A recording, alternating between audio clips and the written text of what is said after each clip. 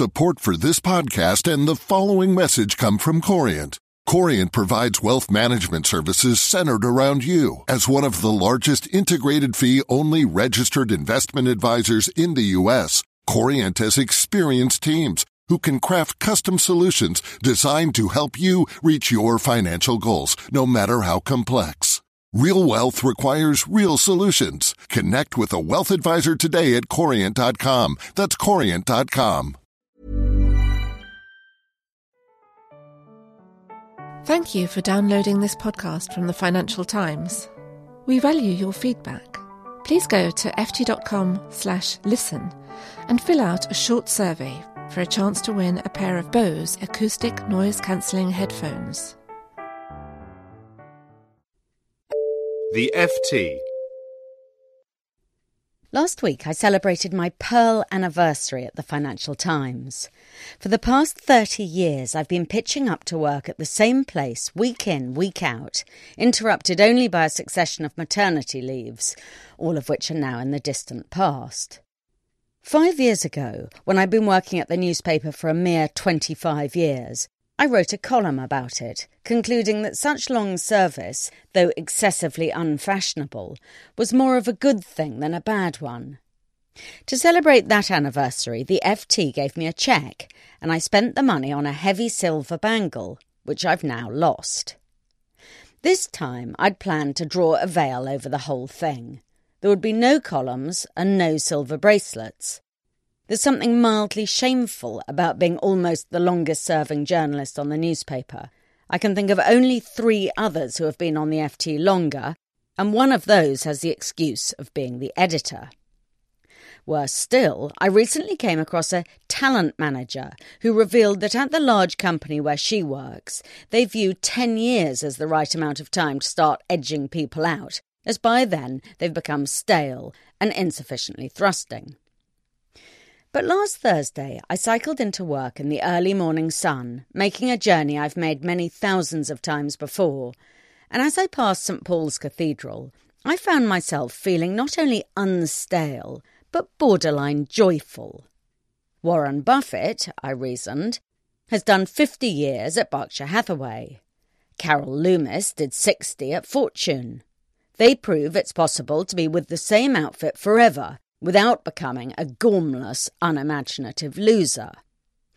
When I got to the office, on impulse I fired off an email to the entire newspaper, inviting them to eat cake with me that very afternoon, and soliciting reflections on what 30 years' service means. Loyalty mixed with stupidity, one colleague replied. Wrong, I thought. Loyalty has nothing to do with it. I would have happily been disloyal, it just never has been in my best interests. And as the media organisations I might have joined have subsequently been disgraced or impoverished or both, it didn't turn out to be so stupid either. Narrow, suggested another. He had worked in lots of places and felt broader as a result. But is broadness a good thing per se? Surely narrow is fine if the work goes on being interesting and varied. If every day or week you have to find something comic or curious or new for an article or podcast or video, isn't that more than enough stimulation to last a working lifetime? A third colleague, also a long-timer, complained that staying in the same place meant getting dragged down by politics and that old grievances fester. Possibly, though I see it the other way round. Long service has cut me adrift from politics and has meant I don't have to waste time working out who's trustworthy and who isn't, as I know that already. Writing this, I'm starting to feel defiant. Why am I apologising and explaining? When someone has been married for 30 years, they don't feel the need to justify themselves.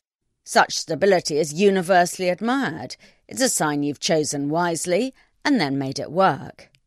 We don't approve of promiscuity in relationships, so why do we admire it in employment? I know someone who has worked at 5 different investment banks in 8 years.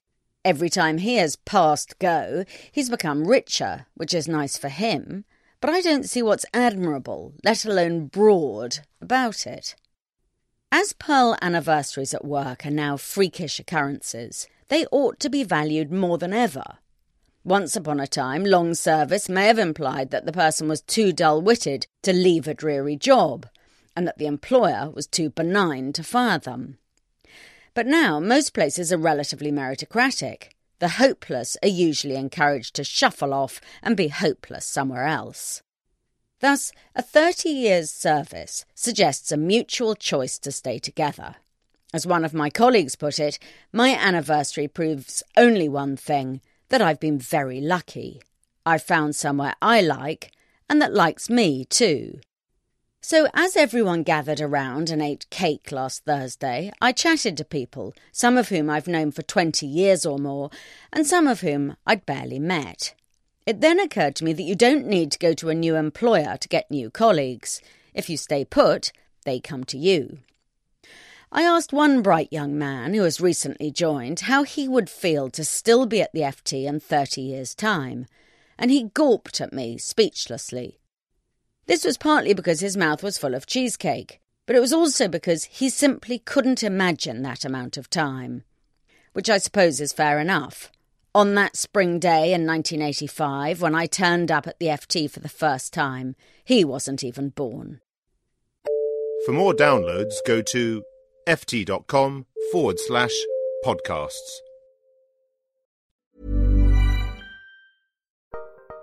Join Capital Group CEO Mike Gitlin for a new edition of the Capital Ideas Podcast.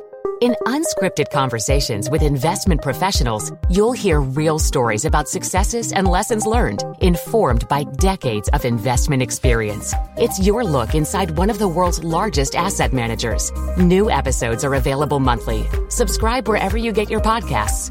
Invest 30 minutes in an episode today. Published by American Funds Distributors, Inc.